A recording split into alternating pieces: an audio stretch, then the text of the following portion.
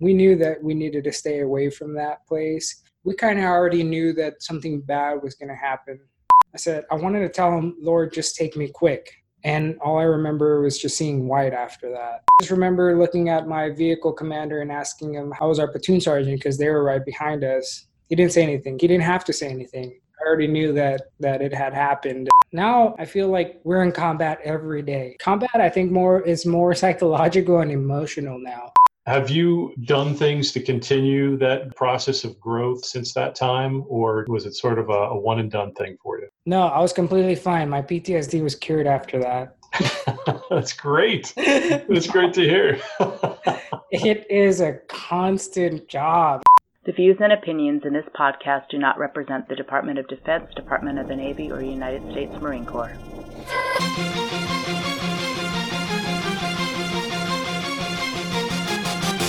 After their deployment in 2008, some called them the Forgotten Battalion.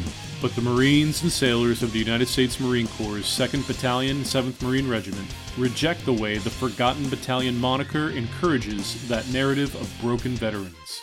Instead, these warriors simply want to be remembered for the mission they accomplished and for the honor with which they have served their country and their Corps.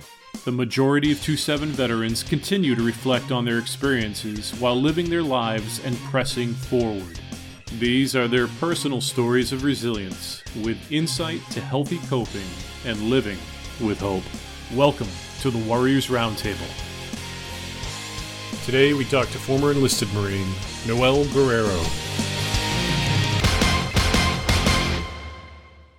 Noel, welcome to Warriors Roundtable. Thank you for having me. Yeah, absolutely. I would love to hear more about your story of your service in Afghanistan. So, Noel, would you tell us a little bit about what you did and where you were serving and with whom you were serving when you were in Afghanistan in 2008?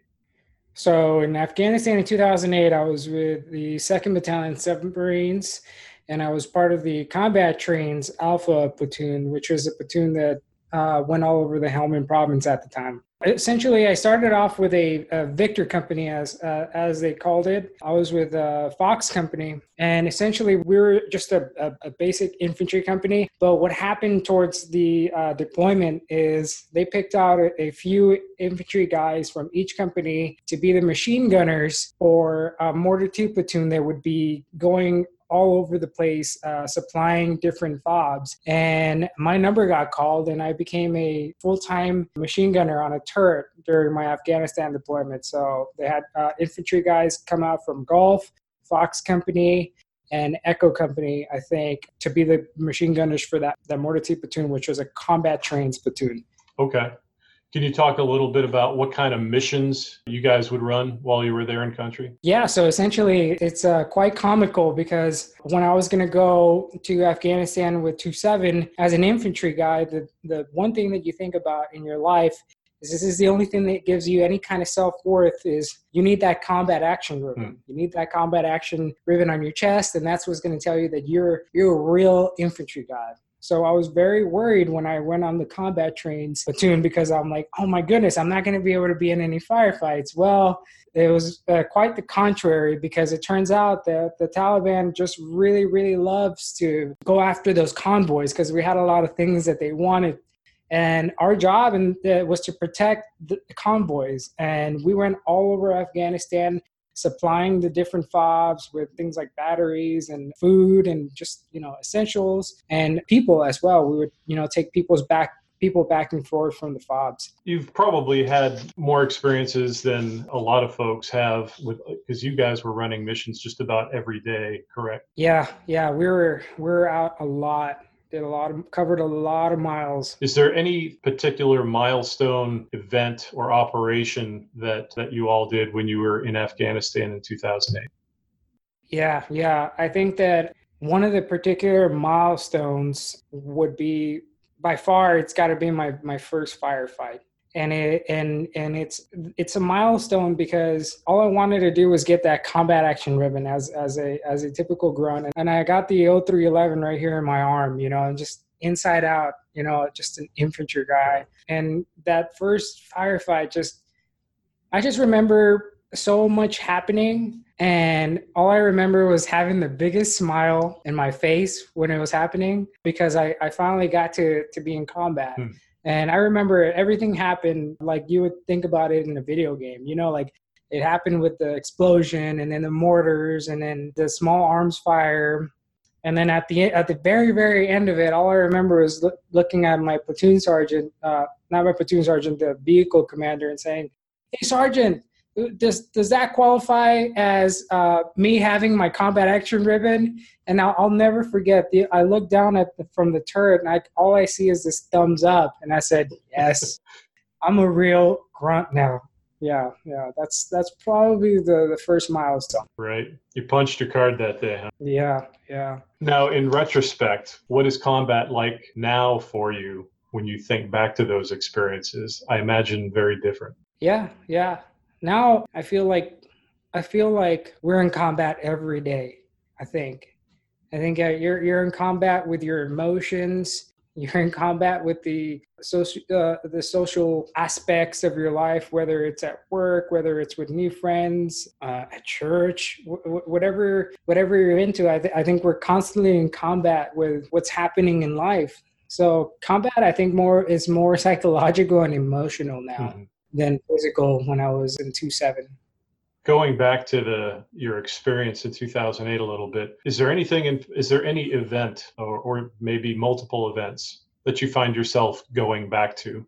Yeah.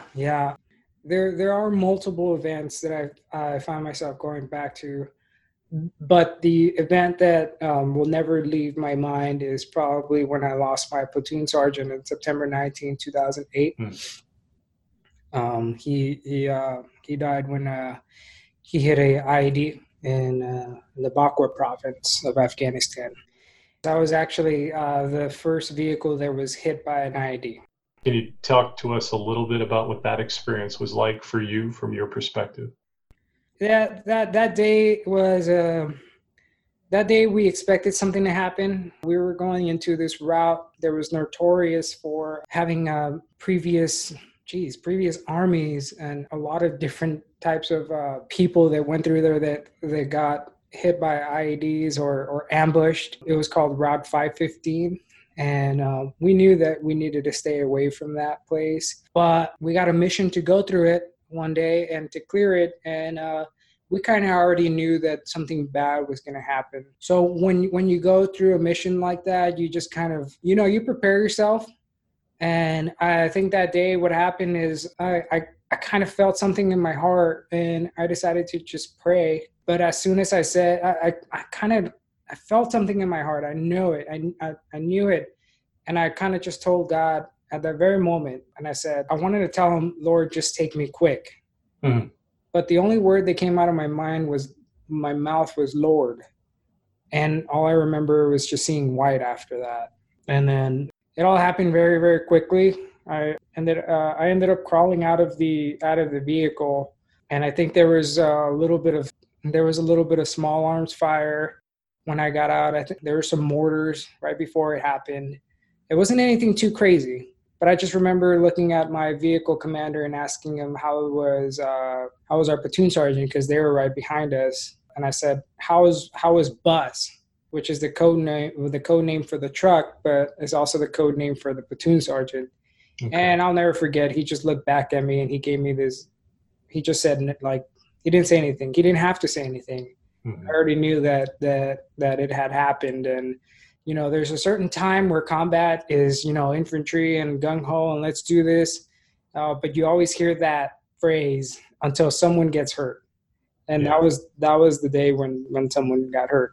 And that's one of the events that I will consistently go back to, I'm pretty sure, for the rest of my life. Sounds like a very, very different experience for you than that first experience that you talked about, where it was sort of fresh, new, exciting, even fun.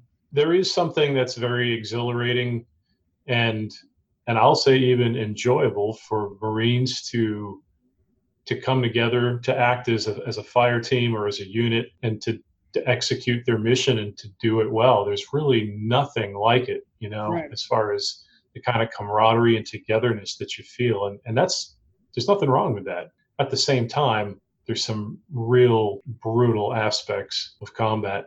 When you think back to that, was that an experience that you had to process through? Did you have a difficult time moving on from that? And if so, how did you process through it? You have very, very little time to process because the only thing that you want to do is you want to get back out there. Yeah. So I fought and scratched my way back into the next convoy, essentially. That night, I was medevaced over to one of the other FOBs, but as soon as I was able to, I had to get back out there because you're doing it for someone now. You're doing it for your platoon sergeant at this point. So you don't process it, I think.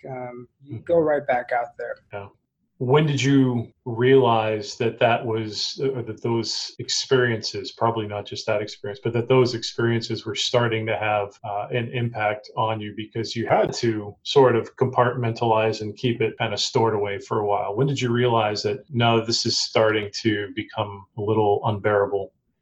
Well, you don't realize it when you're in the, I think, during the deployment or sometimes even after the deployment, because you're still in the deep in with the Marines. You still have all the camaraderie and everybody's kind of going through the numbers. I think the point for myself when I really realized it was after I left 2-7. I was in the Wounded Warrior Battalion, and I had a recovery coordinator, which is kind of a case manager, to tell you where you need to go to your appointments. And he just kept telling me that, he could see it in my eyes that I was just tired, and he could hear it in my voice. And there's just these little nuances that I guess my body was expressing.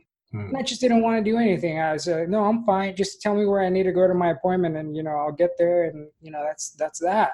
But I wasn't fine. I was very distracted. I was very distracted all the time.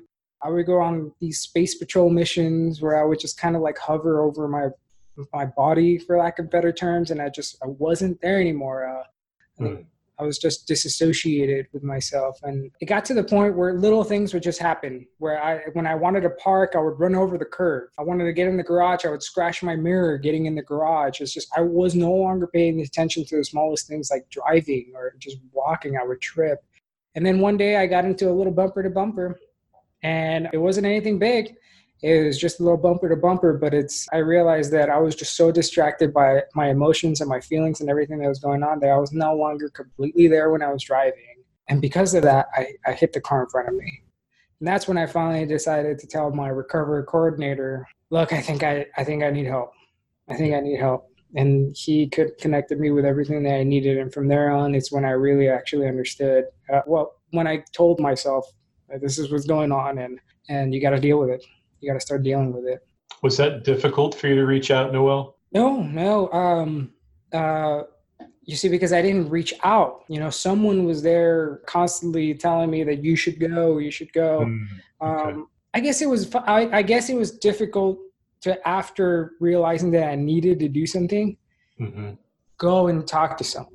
It was extremely difficult. The act of actually going to talk to someone was very difficult. Yeah. Because having to talk about that with someone that I don't know, someone that I don't trust, it just felt cheap. It felt cheap. Like I don't know this person, and I have to tell this person something that he doesn't need to know. He wasn't there, and I felt like I have to feed him this ham sandwich. I have to tell him what's going on and go through the numbers, because you have this thing in your head of what seeing a psychologist is, the leather couch and the laying on it, and then someone with a little clipboard. Right. But so in that sense, it was hard. What helped you kind of get over that? Well, once I did let out what I needed to say, the psychiatrist had worked with a previous infantry battalion that had just came back from Afghanistan. And he had his plaque on the wall and everything, and he kind of had credibility in that sense. Mm-hmm. And after the first couple of times of me expressing what I was feeling, I feel like I felt good. I don't know how to explain it. I just felt not better, but it felt nice to let go of this secret that I was holding so hard to. It sounds like part of what was holding you back was just sort of, you may not have called it a fear, but it was a concern or a fear of having maybe your experience invalidated by having to share it with somebody that just didn't understand. And it sounds like once you actually had that conversation with him, sort of just by choosing to have the conversation, you confronted your fear with the truth. And the truth was, he actually seemed to be a good listener and probably understood and validated your experience in a way that gave you a sense of relief that this was a safe and a good place. And I'm glad you're able to find somebody like that. Have you done things to continue that process of growth since that time, or was it sort of a one and done thing for you? No, I was completely fine. My PTSD was cured after that. That's great. That's great to hear. It is a constant job. It's 24 hours a day of work. You're not necessarily maybe going to a psychologist, but whenever you deal with things like what I have dealt with in combat, along with thousands of other guys that went to Afghanistan, you got to constantly work at it. And if I'm not working at it, I feel it. I can tell, So one of the things that I do is I make sure that no matter what I do, I have time to run in the trails.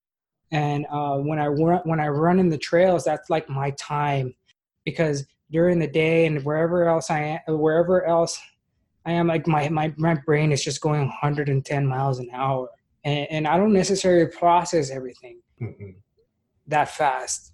But when I'm running, there's just this calmness, and I'm just out with nature, and I try to be secluded, and I just run in trails and see a deer if I need to, and go up a mountain, and that's how I do it. But I have to do it all the time.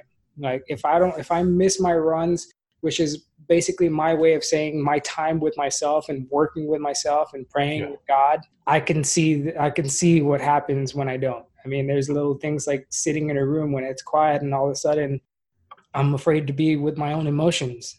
I get anger bursts, or I'm a lot more stressed. So it's constant work, and it happened in 2008, and we're in 2019 now. I cannot tell you that I have slowed down on working on that. I continuously work on that. Yeah. So it's a lot of work. It is. Sure. Well, how would you say that you have become a different person since experiencing combat with the Marine Corps in Afghanistan in particular? I think combat with the Marine Corps prepares you so much for anything afterwards. I think that you can always go back to your struggles in combat and tell yourself when you're in a hard place in the civilian world that you've been through worse. And I know it sounds so cliche and it's so simplistic, I guess. But in reality, we're gonna trip over so many times, and we're gonna be tested. But we've already been tested to the max. Yeah. Physically, emotionally, we've already done it, and we passed it. So combat has prepared me for everything outside of the Marine Corps, because I know that I've been through worse. I hear you saying a couple of things at least there, and one is that in some ways, as much as you take some of the trauma from combat with you, it's also made you a better person. And a lot of times we don't think of it that way, but it's actually in some ways made you better. The other thing I hear you saying is that this is a constant process, but at the same time, it doesn't have to beat you down. You just have to intentionally do things to deal with it, to grow through it. And what else have you talked a little bit about running. What else have you done to sort of address some of the trauma, the stress that you carry with you? I pray a lot. I do pray a lot. I did lose my faith in Afghanistan. I doubted God a lot, and it took me a little while to get back into the church when I came back. But now I do pray a lot. That's what I do have, and when I'm running, when I'm running every day, that's my time to be alone with myself, and sometimes pray, because that's the other thing that I do. And then the other main thing that I do is I have devoted my life and everything that I do to combat veterans. I do a lot of work in that community because I care so much. I care so much about the combat veteran community just because I know what they've been through. And I just want to be proactive in that community and help out as much as I can.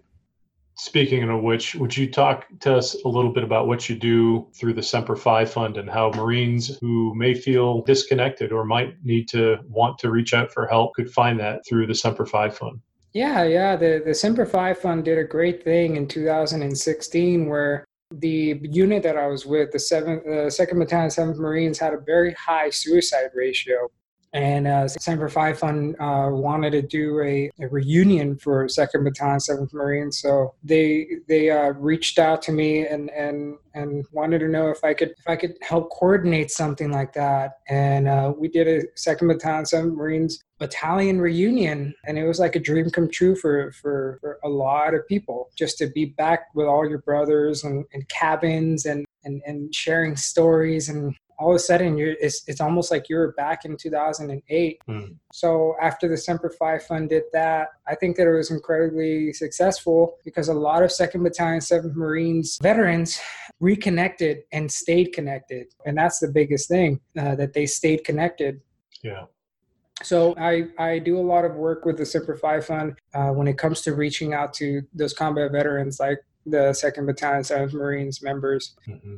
So that's I do a lot of work with them, and there's a lot of work to be done. There's a lot of guys out there that they need the good word passed along. They need to know that some of the symptomologies that they're experiencing are not necessarily bad. You know, you're always walking around and you feel like you're flinching. Well, congratulations. You have spidey sense. You have a natural spidey sense that you obtained from combat. So now your family's safer for it.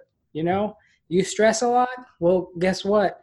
You stress a lot of the product that you give to the civilian world, the reports that you turn in, the work that you do for people, it shines because you stress so much that you make products that much better. So there's good things that come with the symptomologies of PTSD. There is, and I want to just pass on that not all of them are bad. If you could try to think of them as something good, like protecting your family, you almost sense something bad happening before it even happens. And those are some of the good things, you know, and you want to pass along some of that advice. And there's a lot of people out there that might be having a bad time, and they've hit rock bottom, and you want to try to get to those people. So I do a lot of that stuff with the 2nd Battalion, 7 Marines through the Semper Fi Fund.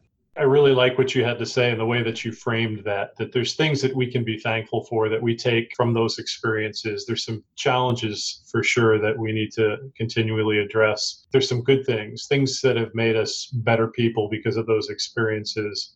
The other thing I really like about what you said is that you basically are continuing, Noel, to write your own story. You know, a lot of people kind of get stuck in a point in time, whether that be a deployment or just, you know, that season of life where I was a sailor or a Marine or a soldier or whatever, and they kind of they lose themselves once they get out. And we have this wonderful network of relationships when we're in, and we get really tight because of those kind of experiences.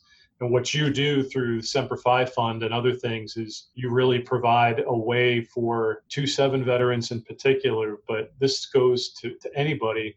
You provide a means for folks to get reconnected, and that is so important. One of the things that I was just reading recently in the book Tribe, I don't know if you've ever read that by Sebastian Junger. No. Actually, Ross Shellhaus, former company commander for Foss Company, recommended it to me months ago, and I picked it up and read it. He talks about how for as much as technology has advanced and made us sort of a better society in those ways, it's come at a significant cost. And that is the sort of the tearing of relationships, that we've become extremely individualistic. And as a result, when people go through trauma, and certainly combat trauma, and they come back and then they get out or they retire, life can be very difficult for them unless they have a means to sort of maintain those connections, that sense of connectedness to others that they feel a closest to. And you provide a key network to make that happen. So thank you for all that you're doing, Noel. Appreciate it very much. We'll certainly link the Semper Fi Fund to the show notes below. Is there a particular point of contact that you would want to give them, or web address, email address right now? No, I mean, if anybody wants to go and see what the Semper Fi Fund can do, it's just www.semper5fund.org. That's very easy to access. So no, that's pretty much it. Okay. Noel, what do you do with your time now? Now that you're out of the Marine Corps, you're obviously doing some Semper Fi Fund stuff, but you're very active in just continuing to live your life and do things to try to find joy in life. What do you do with your time? My hobbies are 2-7 combat veterans. Okay. That is my hobby. I just love my family. God gave me thousands of brothers that understand me, and my hobby is to be able to be there for them. And running. Really, that's it. Yeah. And you know, my family is not my hobby, but they're my wife and my kid. They've just been a great support system for me. And I'd like to thank them for everything that they've done for me to this point, and God, for sure. I'd like to, you know, I attribute a lot of where I am right now to the strength that the Lord has given me. Well, that's a great testimony and a great point to end on. Thank you so much, Noel, for your time. I really appreciate you taking the time to not only share very personally your story, but also give a word of encouragement to those that are listening. And if opportunity presents itself, we'll have to do this again sometime in the future. Of course. I would love it. All right. Thanks, Noel. Not a problem. Thank you.